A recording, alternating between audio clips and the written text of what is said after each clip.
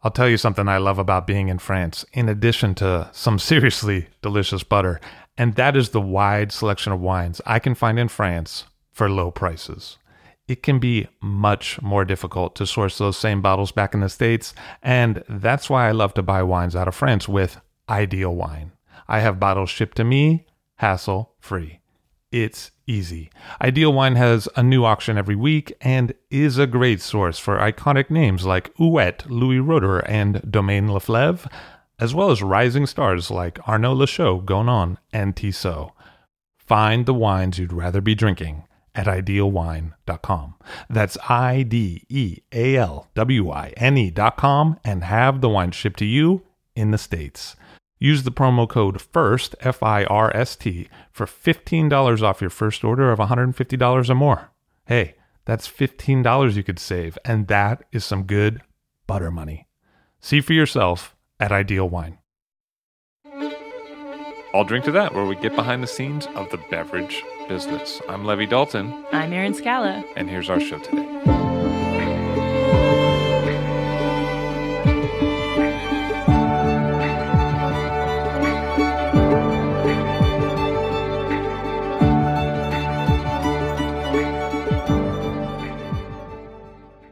Vittorio Fiore on the show today of Poggio Scaletti in Tuscany and Castelluccio in Romagna. Hello, sir. How are you? Fine, thank you. Very nice to have you here. Yeah, thank you. Your history working with Sangiovese goes back quite some time, actually. Yeah, my profession starts long time ago. In the 90s, I bought my first winery in Toscana. But I came in Tuscany in the middle of 70s. In that time, I was director of Italian Association of Enologists in Milan. And a friend of mine asked me to follow as enologist his winery in Greve in Chianti. So the weekend I came there, 70s, in the middle of 70s. It was a completely another world, viticultural world. In Tuscany, the vineyards were almost abandoned. They planted the new vineyards with 2,800 plants, but after 10 years they had 1,500, 1,800. So the production was, but the production was still big. Why? Because they asked to the plants, the vines, to produce 10 kilos each vine, you know. And so, of course, the quality of the master was unbelievable down, you know. The climate was not the climate we have now. But most of all, the mentality was not what mentality we have today, you know. Because in that time, even the authority, they push the producers to plant vineyards to be care with a machine to reduce the cost and to produce a lot, very like wine, you know, able to be sold at very low price. This was the mentality, the direction in which everybody went to go. Because the mentality was to say, okay, if I have to make a gift to my doctor or my advocate, I buy a French bottle of wine and I give it to them. Nobody talked to give a bottle of Italian wine in that time. But fortunately, a very important journalist, Luigi Veronelli, starts to write about wine in the newspaper. But it was no politically correct to speak about or write about wine. Wine was on the table, was on the bar, was everywhere, but a lady could not go in a bar and ask a glass of wine. No, because it was forbidden. Because what was not, it wasn't a refined, classy thing to do. Exactly, you know. And so the wine, even the editors, they don't want to write about wine. But Veronelli tried step by step to increase the interest of consumer to read something about wine, because the knowledge about wine was very, very low, even in the people. Even because wine was in the time like other food, very popular. Milk, bread, polenta, wine, all at the same level. A staple. Yes, exactly. Veronelli said, no, we have a potential as all the other people, they live in the area, in the world, able to produce wine. And so we have to increase our potential. And step by step, I remember, because in that time there was no the small producer able to produce high quality wines, even for himself. But the small growers, they produce wine to drink at the table, not to export, not to sell, even in the Italian market. This job was in the hand of big producers Nicosia. or cooperatives, and they didn't produce any high quality wines. So Veronelli made a paradox, and he said the best wine from the industry is much worse than the worst wine from the growers. And so it was a shock, but we needed a shock, otherwise nothing will change, And so when I started to have the possibility, to have the responsibility to produce wine, I decided, first of all, to change what it was possible to change in the vineyard, and to change the technology in the cellars. But it was much more easy and much less expensive to change the technology in the cellars than to change the viticulture. Even because the viticulture, apart the investment you have to make to prepare the soil, to buy the vines, and so, you have to wait 4, 6, 7 years to have the first return, And so, in that moment, we made enology, I call it a correction enology, to correct the nature, because the nature wasn't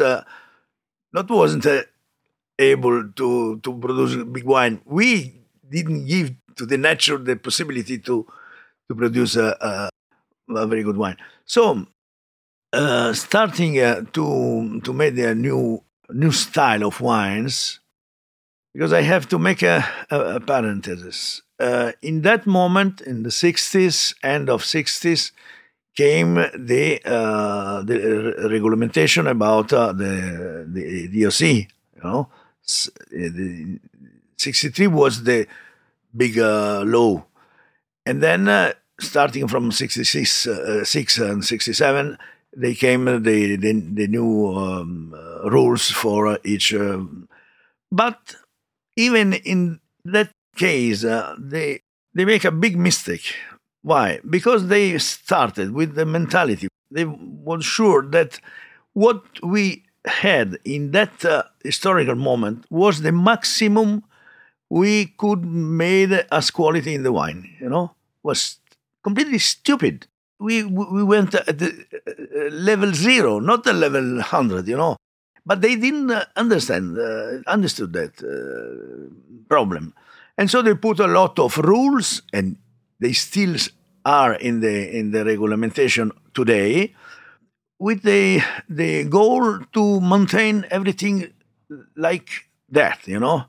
The whites in Tuscany had to be made with Trebbiano, the Chianti with white grapes in the Chianti. Why? Because the Baron, the 1700, they said, but it's not true, because if you read really what Baron Ricasoli said, he said, if you want to produce a red wine light to be ready soon to drink, you put white grapes. Otherwise, if you want to make a Riserva or something to live a long time, you have to respect 100% Sangiovese. But nobody or not all the people knows this particular, And this mistake was at the base of the naissance of Super Tuscans. Why? Because nobody recognized themselves in the law, and so they go out of the law to produce table wine. I remember I was in charge from the region Toscana to make a presentation, wine tasting, and they spend in that time they started to spend a lot. I mean, we had in 80s, starting of 80s, and Regione Toscana spent a lot of money to promote the wines, but I was charged to go, for instance, in Japan, in the United States, in Germany, in Norway.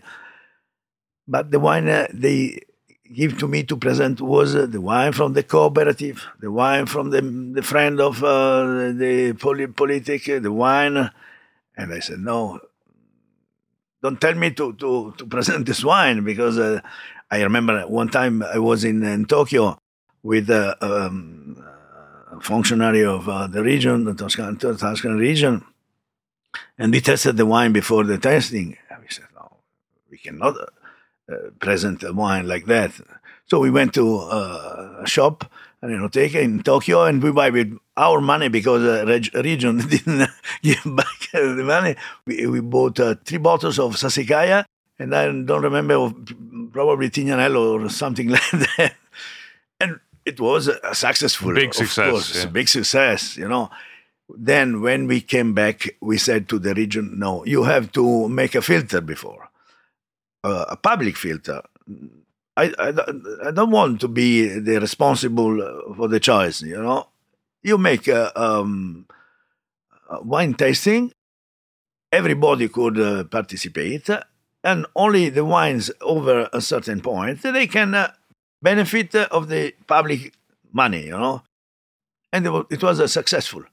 No one more in the world could say something negative about the Tuscan wines in this promotion we made.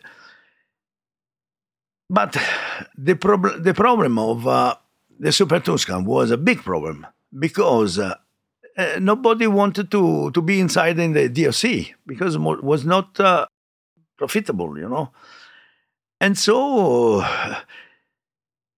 remaining outside of the DOC gave the possibility to use other kind of varieties, new varieties. I call new varieties. You can read French varieties, Cabernet, Merlot, Syrah, Petit Verdot, and those wines, the vines able to bring to the producer enough money to start to invest in the vineyards, in the cellar, in the technology, in the enologists, even because the figure of the enologist was not very known, Why? Because the enologists until that moment went only in the big wineries. They had the possibility to pay them, to give the salary. And in that time was very important the figure of a consultant. I started to be consultant in '64. I think maybe I'm the first consultant in viticulture and enology in Italy. In north of Italy, I was in Piemonte, close Novara, in that area. And one day I said, but why I have to work only for one winery? I can give suggestions to many wineries. They spend each spend less money. Me, I can obtain a very good profit, and so I started with 6, 7, 8 different wineries. And when I came in Tuscany, I started again to be a consultant, and we went only 3 after 2 or 3 years in the 80s. Franco Bernabei, Maurizio Castelli, and me. As consultant. because the big wineries like Cecchi, like that Antinori, of course, Frescobaldi, they had inside an enologist. You know, the luck of Antinori was the mind of Piero, because Piero understood that in Italy was almost impossible to find the right mentality to increase the quality of the wine, and so he went. He had Giacomo Takis already in force, but he went to France to bring Peynaud. Emile Peynaud came in silent, nobody knew that. And Peynaud, of course, went the responsible to introduce Cabernet in Bulgari, the use of small barrels, French techniques, Bordeaux techniques. And that was the key to win. So green harvest and more ripening too? Was that Peynaud Of course, too? Okay. of course. The team, Peynaud and Giacomo Takis, very clever man too. He understood immediately what was possible to bring out from Emile Peynaud, because Emile Peynaud was a volcan of ideas in order to. Because Peynaud was not a professor of a university, studying to become a professor. He was a Cellarmeister, practitioner, and he studied in the evening to become a professor. And so he passed through all the steps to produce wines, all the problems we could have in the cellar, in the vineyard. And so it was really a person able to transmit global informations about wine, because maybe a professor is able to aid in a specific sector, but that doesn't have the total view of the production process, But let me ask you, what was Yeah. Giacomo Takis like? I mean, as a person, what was he like? He was a very clever man. He was an enologist, studied in Piemonte. He came from Piemonte. And he came in Tuscany in the 60s, in the same time when Emile Peynaud came here. And he and Peynaud started to experiment Cabernet Sauvignon, first of all in Bulgaria, in Sassicaia, because Solaya didn't exist. And why? Because the family, the owner of Sassicaia, the Inciso della Rocchetta, are relatives with Antinori. And so they said to the Antinori's family, if you want to use our soils to plant vineyards, please do that. And so Piero, Giacomo, and Peynaud, they made this new project. I remember I came here as a director of Italian Association of Enologists. We made a meeting with the Tuscan enologist, with Giacomo Takis, and he very, I don't know in English, I'll say timido. Timido means a little bit afraid, give us to taste this experiment called, probably the name was not yet found. Then it became Sassicaia. But it was already a very important impression about that. So it sounds like there was a generation of change, really. There was Yeah. something happening. And also in the ownership model, right? Like sharecropping was moving away. And people- Exactly. That was very important. It was time in which, the 80s, in which many people from industry, probably people coming from countries, they went to Milan or to Rome, and they made a lot of money with industry, and they wanted to reinvest money in the field.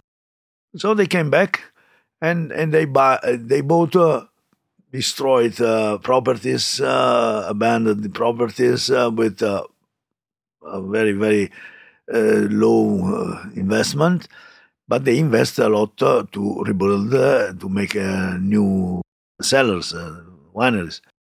With that time was no so expensive like today, but they introduce stainless steel tanks, they introduce press filter, and the figure of enologists, because the enologists became more and more important to guide the process of production quality wines. And so we became, after in the 90s, in which we went on the top of the economy was very good. The other markets, most important, the United States markets, it was some import from the States to start to import wines, high quality wines from small wineries. And so American market started to know this reality. So in the time, a lot of, how I said before, a lot of people having money invested in our activities, viticultural and enologists, to make new vineyards, to use the new discovery of science. For instance, in the case of Sangiovese, we saw that in the end of 90s, the Consorzio of Chianti Classico made a project of selection of clones for Sangiovese. And we passed from 20 clones before and 130 today. And this was very important, not only in order to increase the quality of each clone, but to find also the best position in order of plantation for each clone, or the best clone for each position. You know, the quality in general was increasing. You know, at that point was very important also the function of the climate change. Even because we studied the new clones in order with the climate we had in that years, in that time, you know. But I mean, what was the goal for the Sangiovese? What to anticipate the maturation, because in October, when became the maturation in the time of Sangiovese, started to rain.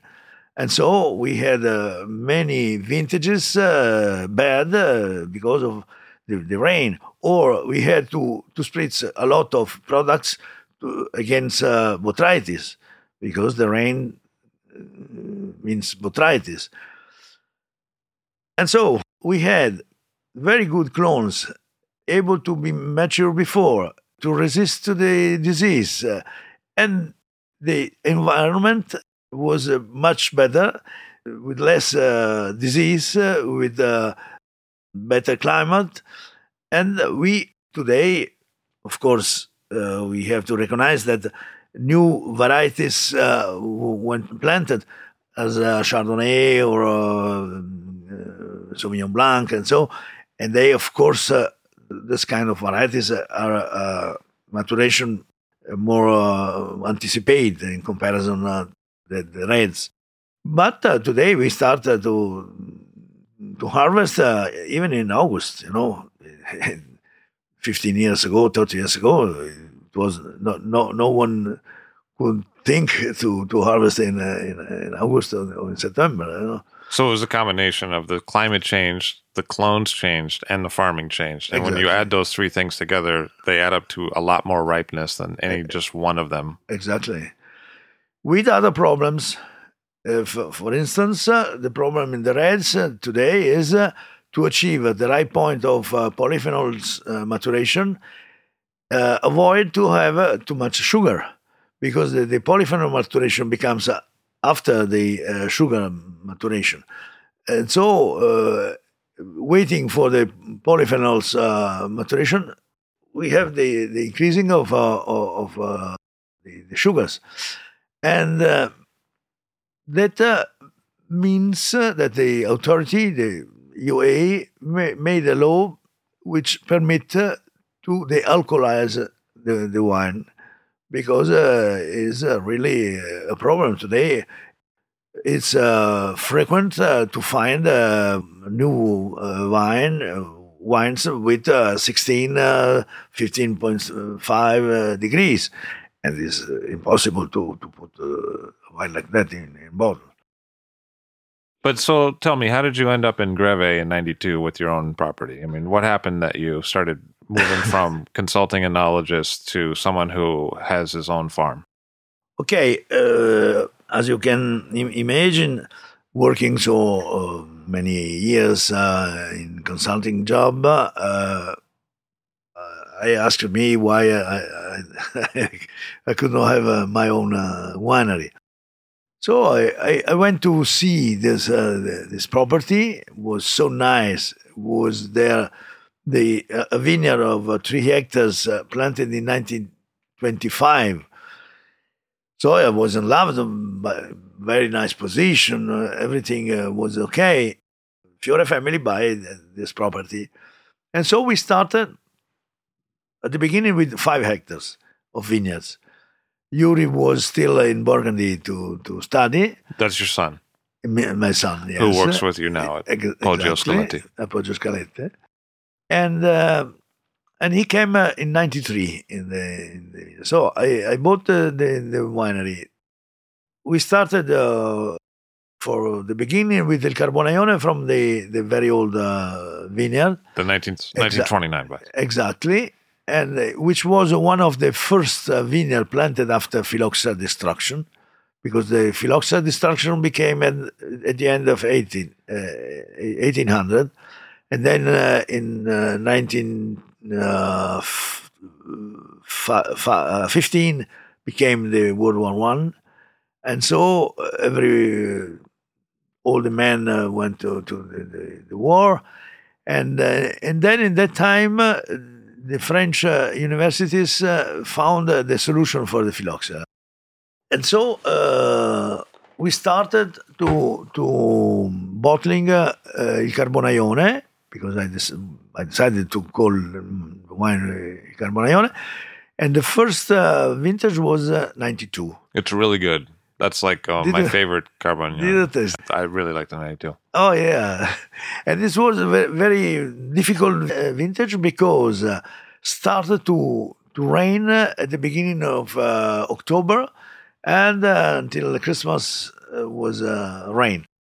But we went a very small surface quantity, and so in the calling relatives and friends, in 2 days we had the grapes in the cellar.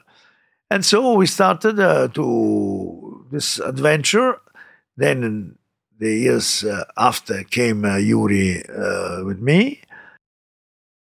I had the possibility to enlarge the winery. Now we have 15 hectares in total. So what about the Il Carbonaione, though? How did you make it, So, in that time, no one writer gave more than 92, 93 points to Sangiovese. To the Merlot, 100 points. Sangiovese. Of course, the situation in Chianti Classico area is not very good, because the term Chianti is a penalty, because in the mind of the people, Chianti is popular wine. And so they don't understand why they have to pay 12 euro, 13 euro, etc. Started 3 or 4 years ago to propose to the Consorzio Chianti Classico to maintain Chianti Classico very small, but to emphasize the name of the village. Lamole, Ruffoli, Panzano, or the other area. But it's a big war. Because why? Because the negociants, they don't like that, because they cannot have 10 labels. So they buy Chianti Classico and they call it Chianti Classico. So the consumer knows immediately if it's a commerciant or is a producer. Because the producer call it with the name of this area, and the commercial could not do that. So at Poggio Scaletti, Yeah. when you do the Il Carbagnone, what do you ferment in? In tanks, not so large, 7,000 liter size, and we tried at the beginning to maintain the identity of each vineyard, and then after the Malolati fermentation in December normally. My son and me, we are going to taste the wines to look at the analysis and so, and we decide, first of all, if the Carbonaione production is okay for the vintage, and then to take the best lots we found in all the vintage, And you've said that you have to be a little careful with the anthocyanins of Sangiovese, especially in the beginning, the process. Oh, yes. There was a researcher, Rocco Di Stefano, very important professor of University of Torino, and he found that during the first steps of fermentation, there is a compound called acetaldehyde, which is able to connect it with anthocyan. And this connection become a substance which fall down. So he said, because of to release the anthocyan in the mast is very easy at the beginning, because the anthocyan are soluble in water, not even in alcohol, but in water. They come out from grapes immediately. So if we wait a certain, not time, but a certain activity, fermentation activity, when the yeast was able to transform around 10% of sugar, after that the acetaldehyde transforms, and so there is no more the risk of this combination. So after this time, during which the yeast consume 10% of sugar, we don't touch the tank. We don't make a pump over. So after that, we start with the délestage. Délestage, is to transfer the must, the liquid, in another tank, leaving the skins in the same, and then putting back the must over the skins with an hydraulic movement, not a mechanic movement, to avoid any mechanic action on the skins, because any mechanic action produce solid part in the must before and the wine after, and that means some vegetal note which could remain in the wine at the finish. Another way to obtain a good extraction is to cool the grapes after crushing the grapes until 10 degrees, and to maintain this temperature for 10 days. making a pump over twice a week. And then we leave the temperature to increase until 15, 16 degrees, and then we put yeasts and the fermentation starts. And we obtain, we made at the beginning a comparison with the same grape in two different tanks. And the system with the maturation, cold maturation, had the finish in the wine more than 30% of color in comparison to the other. So it sets the color better. Yeah. So what's been the difference doing Sangiovese in Tuscany versus Sangiovese in Romagna? Because you also have Castelluccio in Romagna. It's a question of climate, because of in Romagna the climate is higher than in Toscana in the time of harvest, starting from September. The temperature there is much higher than in Tuscany, so the sugar concentration is much more, and probably I find the Sangiovese of Romagna more round, not so rich in tannin. Even the acidity is not so high. Romagna Sangiovese much more soft, much more round. Anyway, small difference. But it seems like a big difference in the market, between... And in the market, play a role the region, the name of the region. All the production of Tuscany is high, even if it's not very good.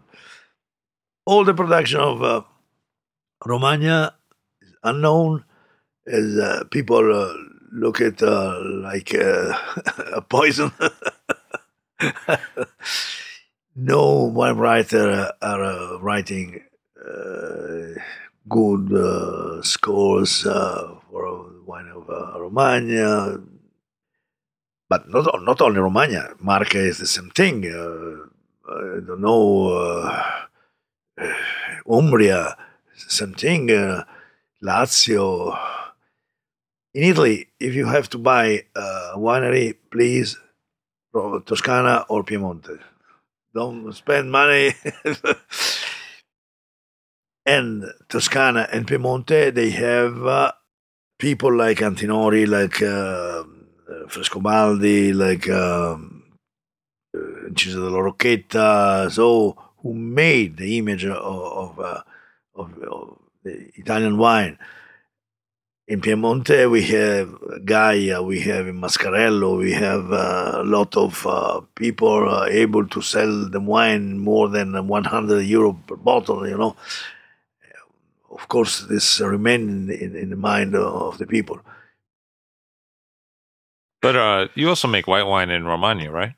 Yes, a wine called Ronco del Re.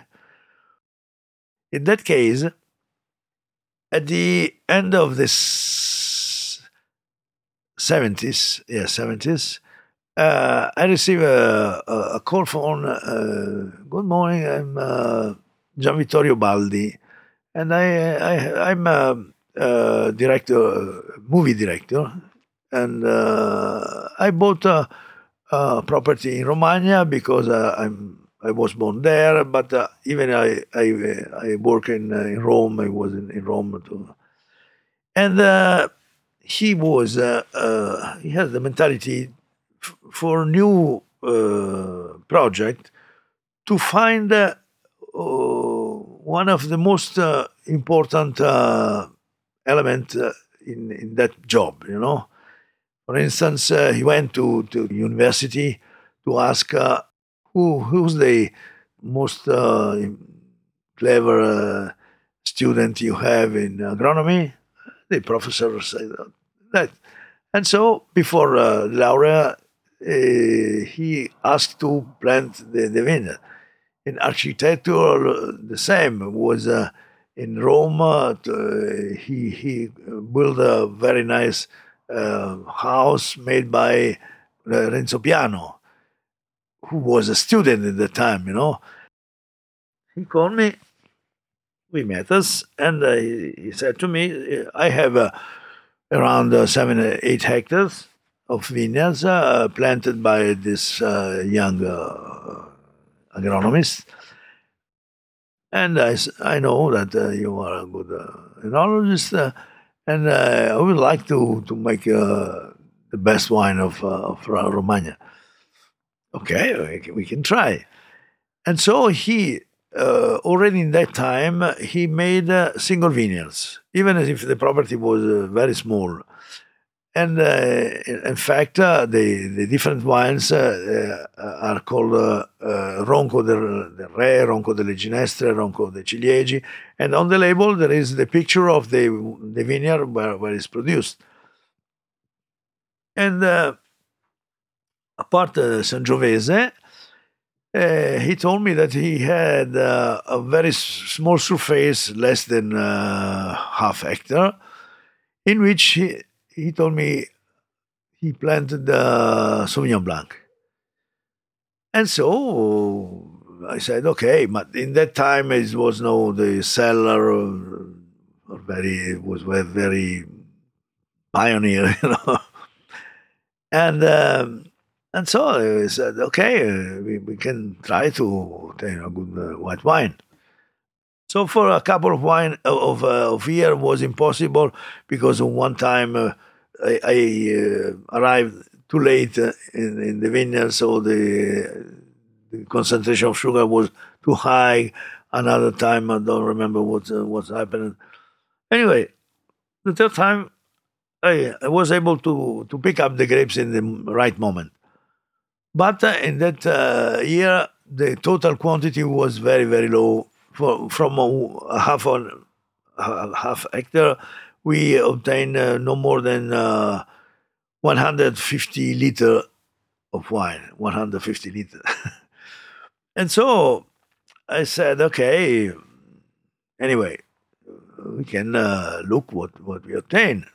So we put this wine in 3 big bottles, Damigiane, 50 liters.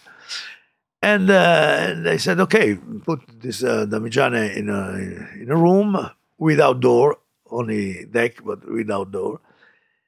And then came the winter, snow, because the snow comes a lot.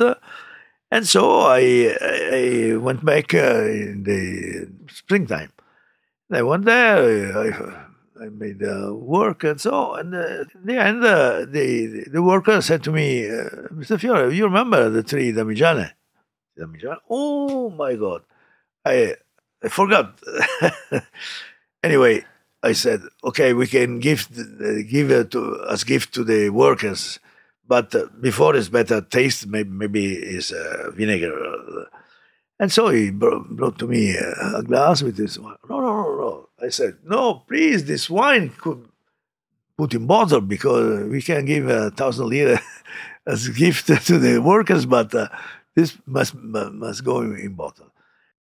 And so I bought a small bottling system with a siphon and all open, on the, plein air. And so we put the bottle on the table, the Damigiane on the table, and down we siphoned it off. Gravity, we full the 200 bottles, more or less. And it was very, very good result. What did it taste like? Oh, very rich, very round, good body. Not taste of Sauvignon Blanc, not the characteristic of tomato or something like this. Anyway, after a month, we brought 2 bottles and we went to Luigi Veronelli. And I said, Gino, I have a surprise for you. I didn't tell the history. And you didn't tell him, this is the one I forgot. You didn't tell him that? No. I almost gave this to the workers. How do you like it? Yeah, it's good. And he said, after he tasted, he remains wondered, and he said, "You have to sell this wine no less than 15,000 lire." In that time, in early 80s, one bottle of Barolo cost 800 lire. So 15,000 lire was an unbelievable price for a Italian wine.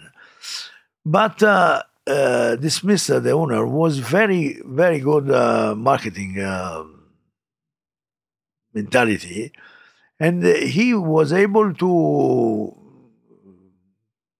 promote this wine and was able to put this bottle on the table when came Khrushchev one time in official visit in Italy. And so, the fame of this wine was very known. And we still produce now, but unfortunately, we had to replant the vines because it was too old. But we don't obtain the same style of wine. Anyway, it's a wine very able to live long time. We tasted vintages of after 20 years, perfect, fresh like a wine bottled 2 years ago. And anyway, was one of the best performance I had. How do you see things changing in the next 10 years? You've been in Tuscany for 40 years, and you've been in Romagna for several years as well. How do you see things in the next decade for Italian wine and for those two regions? Well, in the next 10 years, we have to consolidate our situation we have now. Because, for instance, we have a big successful of Il Brunello di Montalcino, Nobile di Montepulciano. Unfortunately, Chianti Classico is still one of the lower price red wines DOCG in Italy. We have to find a solution for that problem, because also the Chianti Classico area is a cultural area. We have Firenze, Siena. We have all the most important situation of the Italian history. And so it's stupid to have the possibility, the potential to have big wines and don't have the condition, because of the competition we have from other wines which use the name and they reduce the importance of the Chianti Classico. We have to fade in that direction. But generally speaking, I think the Toscana will remain one of the leader production of good wines in Italy. Piemonte too. The other region are able to increase their possibility, their potential of quality, but for them it's very difficult to create the image which already has Tuscany and Piemonte. Vittorio Fiore has been in Tuscany for over 40 years, in Romagna as well, and he's looking ahead to what could be in the future for Italy as a whole. Thank you very much for being here. Thank you. Vittorio Fiore of Castelluccio in Romagna, Poggio Scaletti in Tuscany, and numerous consulting engagements throughout Italy. I'll Drink to That is hosted and produced by myself, Levi Dalton. Aaron Scala has contributed original pieces. Editorial assistance has been provided by Bill Kimsey. The show music was performed and composed by Rob Moose and Thomas Bartlett. Show artwork by Alicia Tenoyan. T-shirts, sweatshirts, coffee mugs, and so much more, including show stickers, notebooks, and even gift wrap, are available for sale if you check the show website illdrinktothatpod.com. That's ILL drinktothatpod.com, which is the same place you'd go to sign up for our email list or to make one of the crucially important donations that help keep this show operating. You can donate from anywhere using PayPal or Stripe on the show website. Remember to hit subscribe or to follow this show in your favorite podcast app, please. That's super important to see every episode.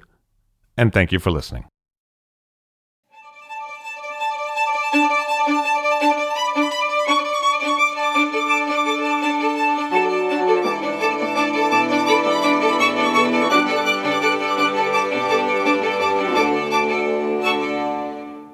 This episode was made possible by Vinitaly, the world's largest wine fair, held each year in Verona, Italy.